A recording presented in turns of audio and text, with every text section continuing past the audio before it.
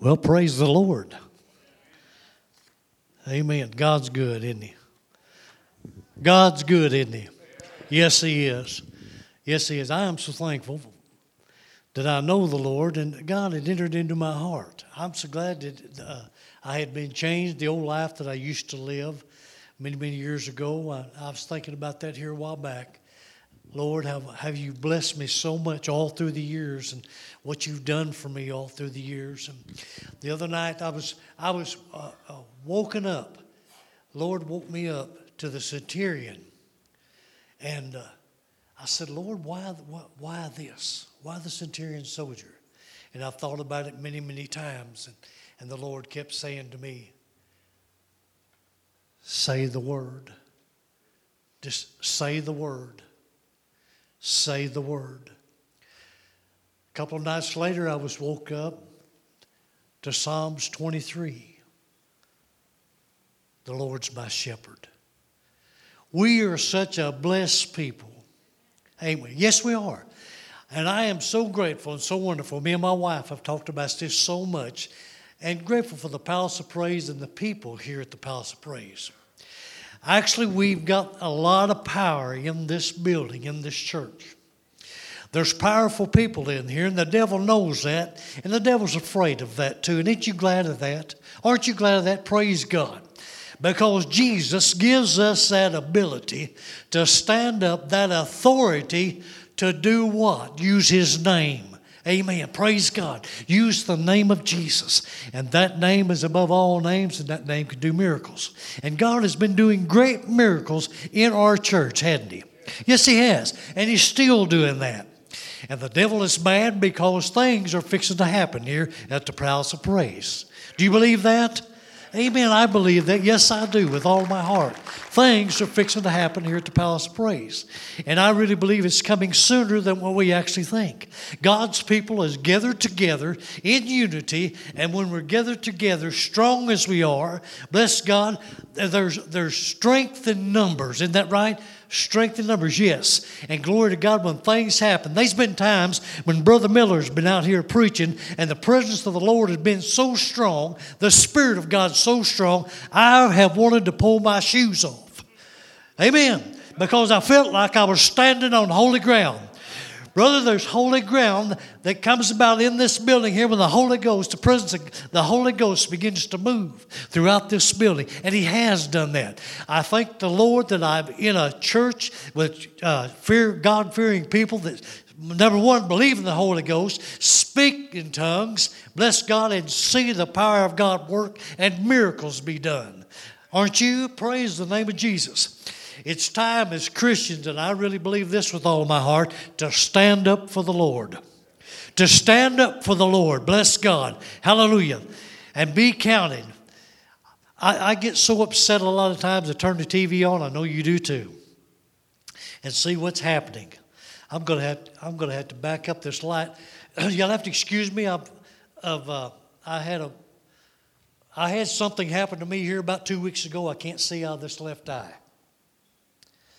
Can't see it all out of this left eye. It's like, thank you very much. Thank you.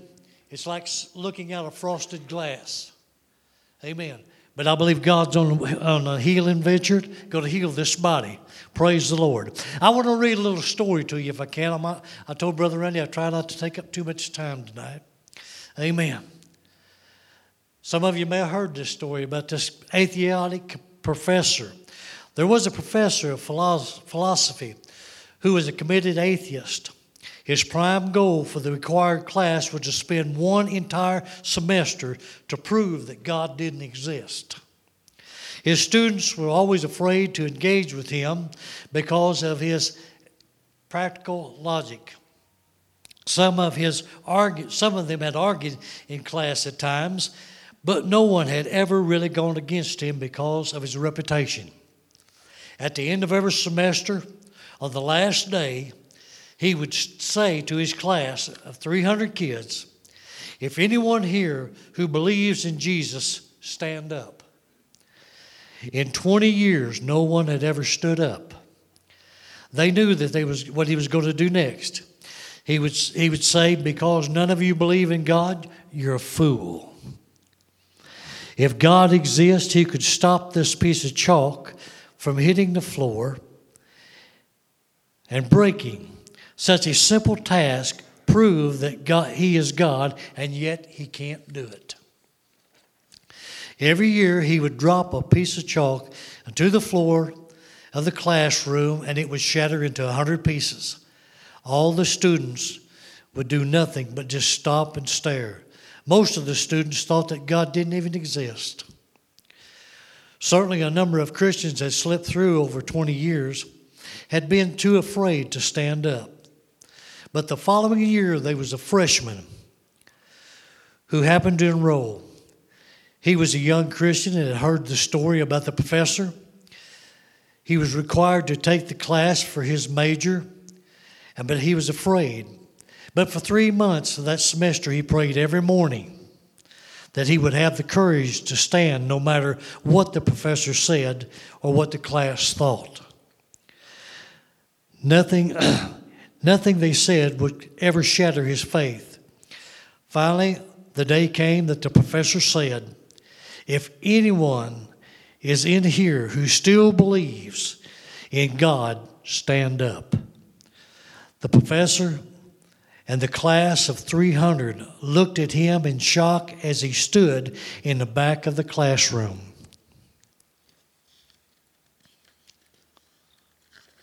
The professor shouted, "You fool! If God exists, would you keep this piece of chalk from breaking?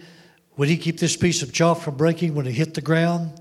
He proceeded to drop the piece of chalk, but as he did, it slipped through his fingers, across the top of his breeches, down to the lapel of his breeches, on top of his foot, and rolled across the floor. The professor's jaw dropped as he stared at the chalk. He looked up at the young man and then ran out to the hallway. The young man who proceeded to walk to the front of the classroom and share his faith in Jesus for the next half hour. 300 students stayed and listened as he told of God's love to them and the power through Jesus Christ. Isn't it funny how simple it is for people to trash God? Then they wonder why the world is in such a mess as it is. Isn't it funny how we believe what newspapers say, but we question what the Bible says? Isn't it funny how everyone wants to go to heaven, provided that they don't have to believe so or think or do anything that the Bible says? Isn't it funny how someone can say, "I believe in God," but still follow Satan, who believes in God too? Isn't it funny how we can send 1,000 jokes through the email and then spread like fire? But when you start spreading the message regarding the Lord, people think twice before they share it. Isn't it funny how cruel and vulgar and obscene passages freely flow through cyberspace, but the public disgust of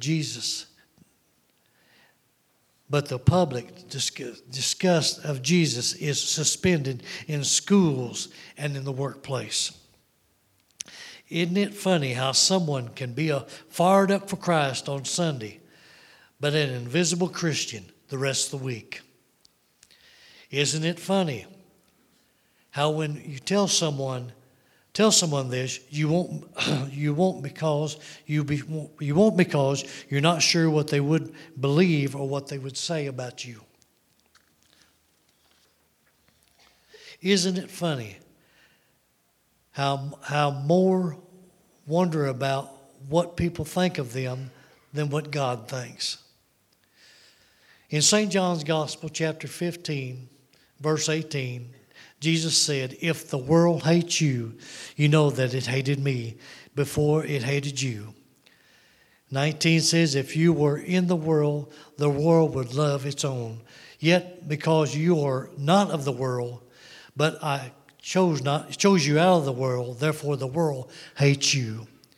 Isn't it strange how it's absolutely, just to be plain spoken, I've never seen such a change come over the United States or the world as it has now. Brother Miller spoke about that Sunday. We see that every day in the newspaper. People are afraid to even say anything or speak anything about the Lord.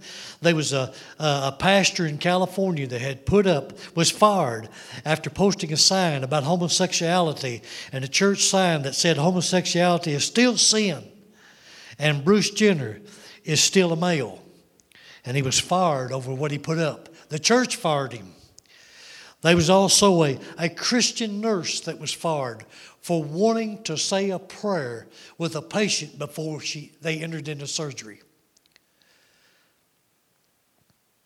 Dr. Walsh, a public health expert who also volunteered as a pastor with the church, was terminated from his job in Georgia by the Department of Public Health for delivering a biblical sermon on homosexuality. This old world has got turned upside down, and I really feel it's time as us as Christians to stand up for our faith in God and believe God and hold on to what we have, because we're all going to need one another, bless God. Amen. It's not going to get any better. It seems like it's getting worse. Also, I seen on the TV here a while back where they have Drag Queen Story Hour. Drag Queen Story Hour, where they go, and it's in every state. I got to looking at that. It's in every state. It's where men dress up like women and go into libraries and read to little children and describe to them why they are the way they are. Bless God, sin is sin.